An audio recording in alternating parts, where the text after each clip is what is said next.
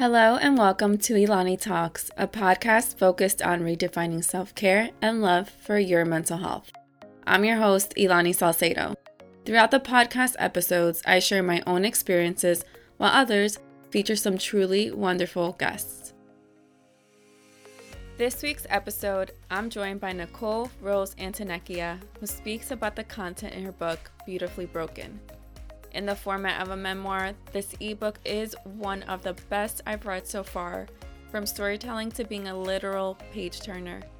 She rates and talks in our conversation about experiences with abuse, addiction, grief, family, redemption, and how she overcame a lot of obstacles through willingness. If there are children in your space or these sensitive topics are something you're going through, feel free to skip this episode or use some headphones at your own discretion.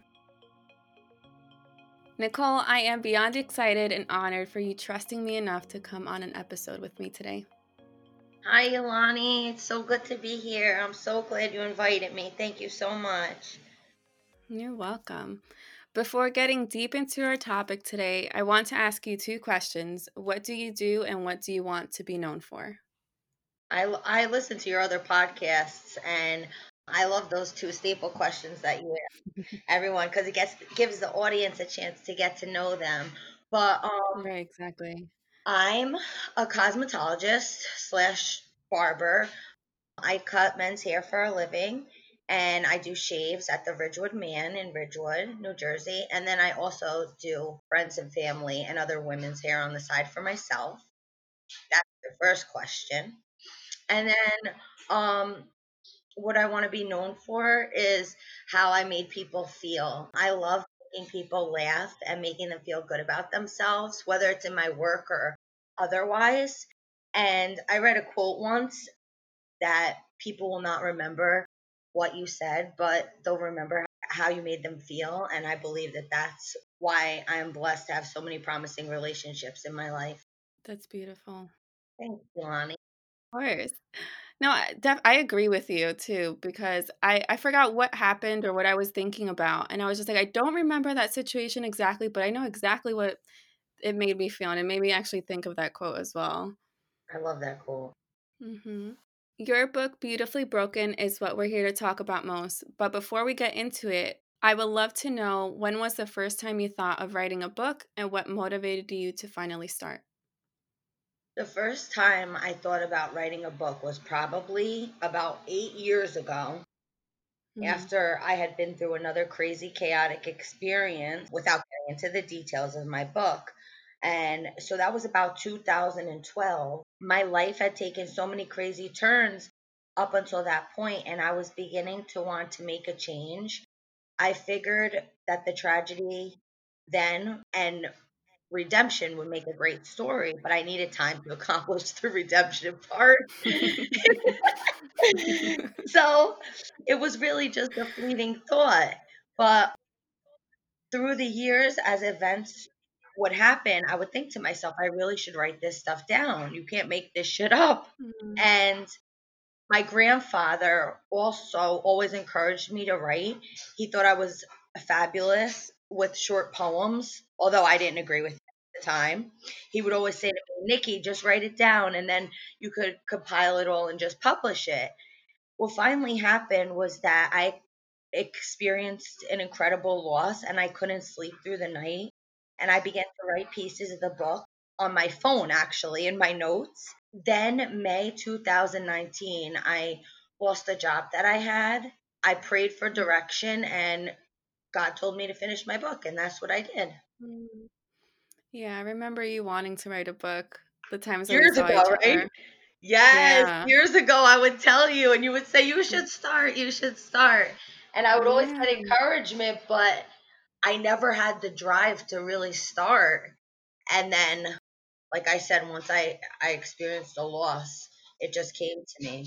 That's probably one, well, definitely with your book, it's when the magic happens, really. You have to be motivated by something that happens or, something you hear, something you go through. So I'm really glad you've been able to do that. Me too. And when I started writing, Yolani, it feels like I prayed for the direction and then Mhm. I feel like it was divinely inspired because once I started typing, I just couldn't stop. Oh, that's great. That's the best work. I know. Yeah. Can you share with the audience what your book is about? My in a very very short summary, my book is about my life, the abuse I endured as a child, physically and emotionally. It's about loss of loved ones and turning to drugs and alcohol to numb out all the pain and the problems that I began to encounter as my addiction took hold. Yet, Mm, and it's about hope, redemption, never giving up the hope, and making it to the other side. So perfect it's not summary. all sad. It's not all sad. Yeah. As I was prepping for this conversation, I was like, "Oh my God, I just wish we could just like read your whole entire book instead of asking these questions." Oh my God. I feel so blessed to have the support that I have so far with the Mm. book and that you took the time to read it and have me on to speak about it.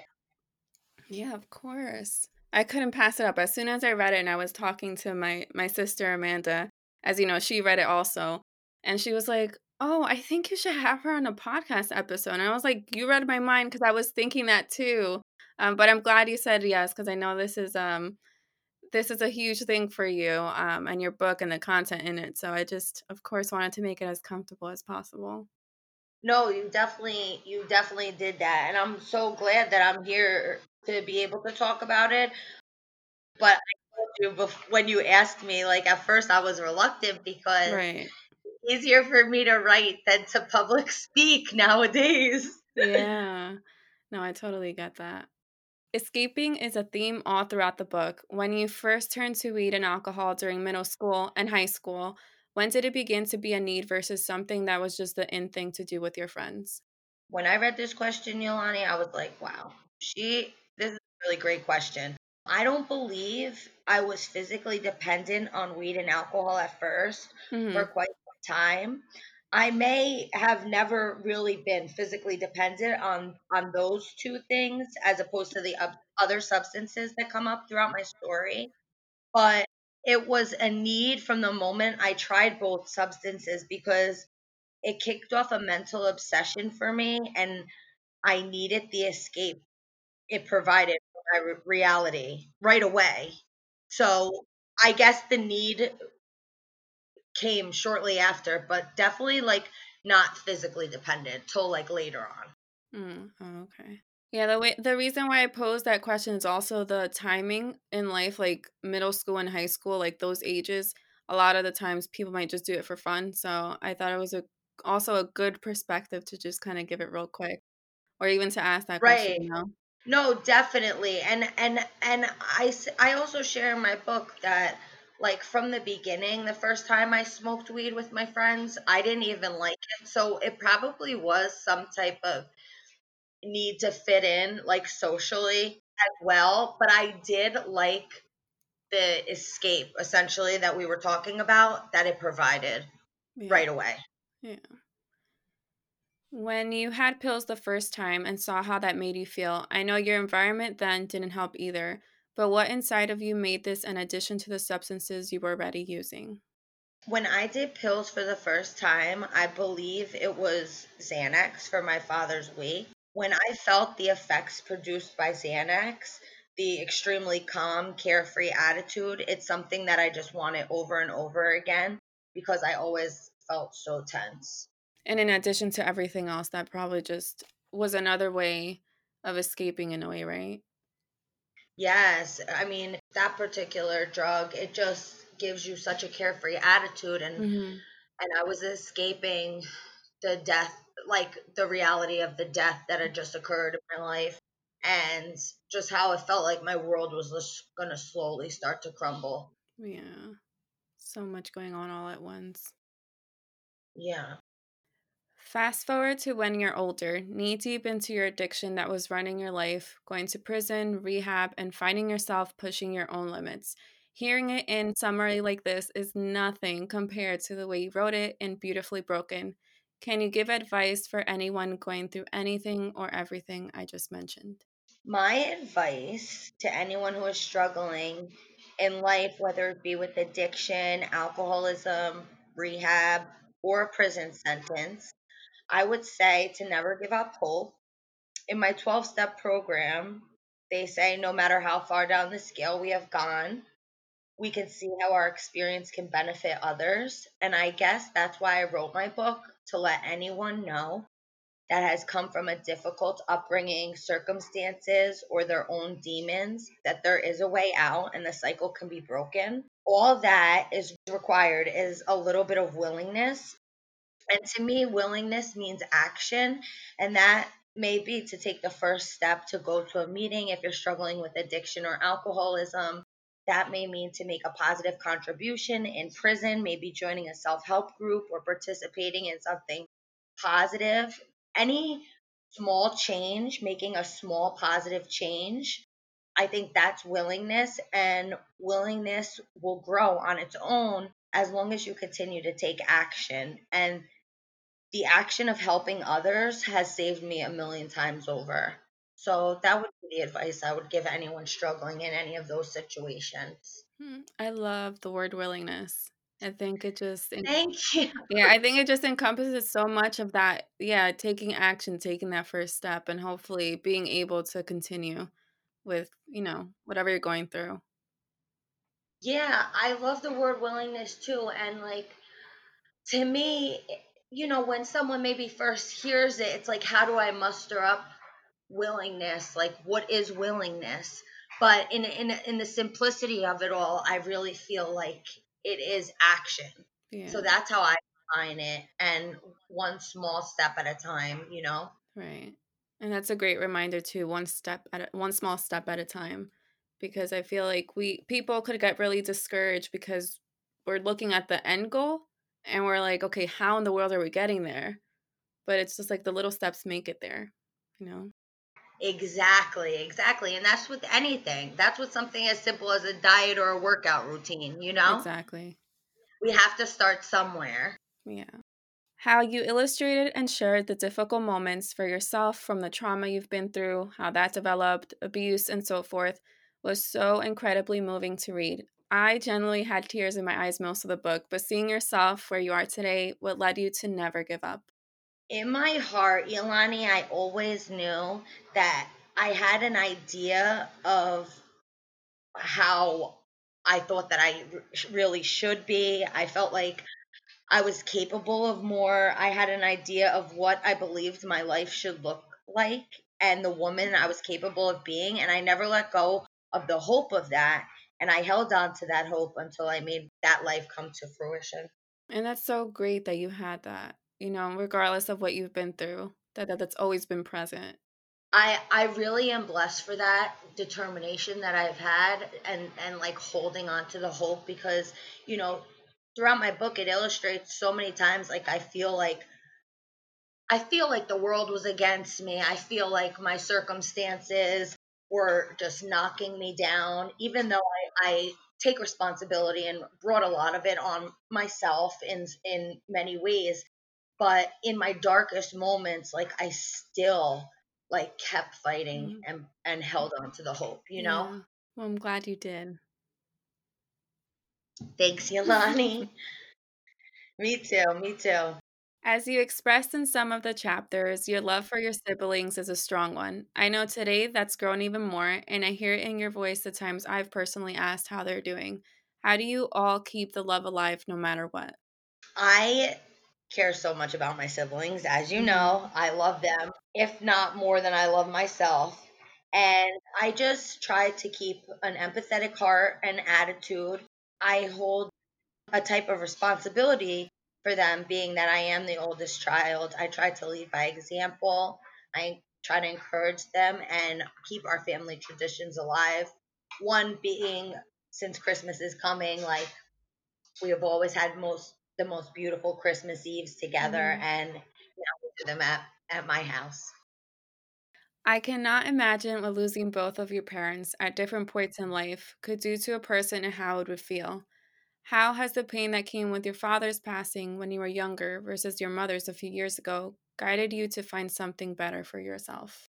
When my father passed, I was just 15 years old, and I was looking to numb the pain away at that time. I was very immature. I had no coping skills at all. The only solution I utilized was drugs and alcohol. But when my mother passed, it was very different. I was in recovery and I'd been living a healthy lifestyle for about 2.5 years at that point.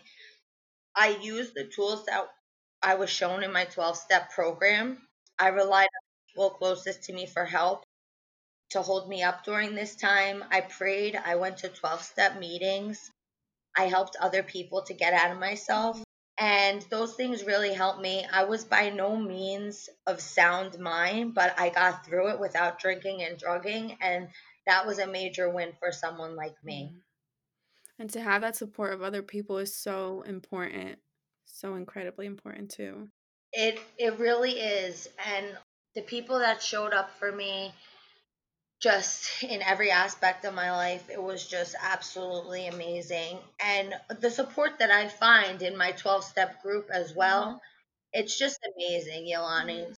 After my mother passed, I shared this in the book, but I'll just share briefly. Like I we were left with nothing as far as monetary needs, and I prayed that night that I'd be able to come up with the funds to bury her with my father. And my sister and I were able to raise $12,000, the full amount of money, and we got to bury her with my father 16 years to the day that he passed. And it was like another miracle that it happened in my life, another coincidence. And, in my book, I say like coincidences are like God's way of remaining anonymous. Right. And the support was just Oh, unbelievable. that's so beautiful. I'm so glad you were able to do that. Me too, Yolani. I'm so blessed. With everything we've discussed, can you share how you move forward every day with your mental health? So, ironically, you asked me this question, and I didn't put where I am with that today in my book. Once becoming pregnant, my OB wanted me to talk to a psychiatrist about the medication I was on and if it was okay for the baby, although they're fully Mm-hmm. supportive of it. So, I do have a psychiatrist now, and I am working with him, and I weaned myself off of my antidepressant Great. completely. Believe it or not, but working with someone to slowly wean down is much more effective than stopping cold turkey on Right. your own. Who would have thought? I did that because the particular one that I was on, the baby could have withdraw Okay. from. So, however, he gave me the go ahead to remain on the lowest dose, but I chose to come off completely for now. And I've been doing okay for the most part, but I do have some down days and moments of heavy gloom, but it's nothing like I first felt when I went on the antidepressants. Also, due to the hormones and the times with everything going on in the world and COVID, it's hard to tell if I need the medications or not at Mm-hmm. this time. But for now, I remain medication free. I have virtual appointments with my psychiatrist every month to see how I'm doing. I also start every morning, aside from medication, I start every morning with prayer and positive readings. I reach out to others to see how they are, and that gets me out of myself. That's a common thing that Mm-hmm. I do. And I end each night with prayer as well, and I center that mostly in thankfulness for all that I have been blessed with. When I bring myself back to a place of gratitude, it's hard to remain down. Gratitude tends to keep me happy. Thank you for saying that. I absolutely adore that you even said that. If you have gratitude and you know what you're thankful for, how could you not be in a good place, you know? Yes, it's hard to stay there. It's hard to stay down with an attitude of Yeah. gratitude. No, definitely. What's a self-care ritual that you have for yourself that you won't ever let go of? There are actually a few, and the first and foremost important one is my exercise routine.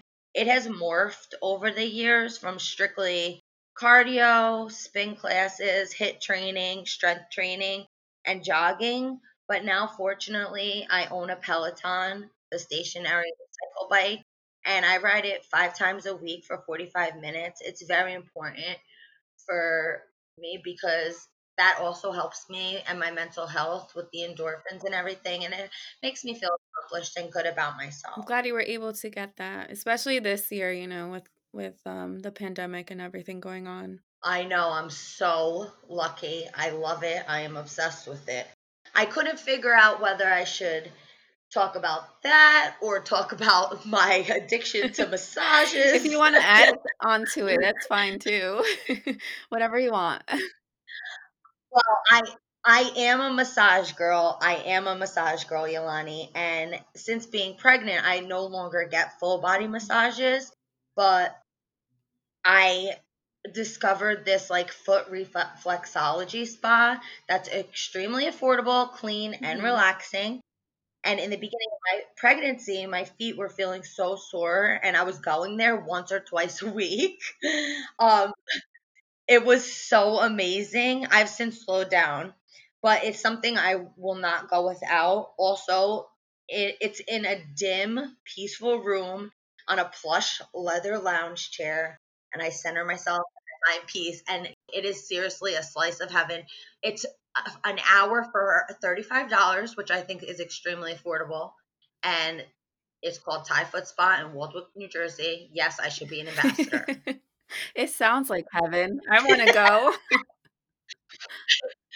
Oh, you need to go, Yolani. I'll make it out there one day.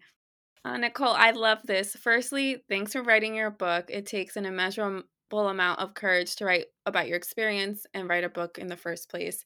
And lastly, more than anything, I hope that more people buy your book after listening to this. It's short but incredibly impactful. So I hope this motivates them. I really appreciate you having me on here to talk about my book, and I hope that more people buy my book too. It is a short memoir, but I feel like there's no low spots, you know? It's a page turner, Oh don't you my think, God, yes. Yolani? I was reading this. Like there's no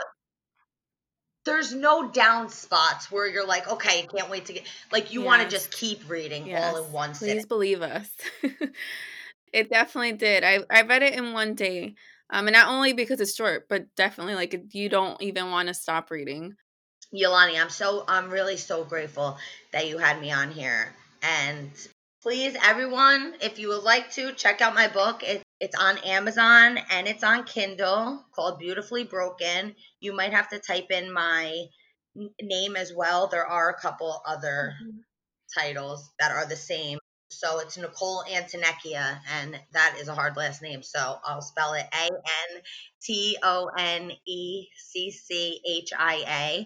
And it's like I said, it's on Amazon and on Kindle, and it's only $10, and it's well worth the read. Absolutely. I agree. Well, thank you so much, Nicole, for sharing that. I will also put it in our show notes and a link to your book as well. Yolani, thank you so, so much. Thanks for tuning in this week to Ilani Talks. Refer to the show notes for details we discussed in this episode and more about the guest. To get in touch, send a DM on Instagram at Ilani Talks. And if you enjoy this podcast, visit ilanitalks.com to sign up for the newsletter at the very bottom of the homepage. By signing up, you'll receive exclusive information that only subscribers get. Until the next one, with all my love, Ilani.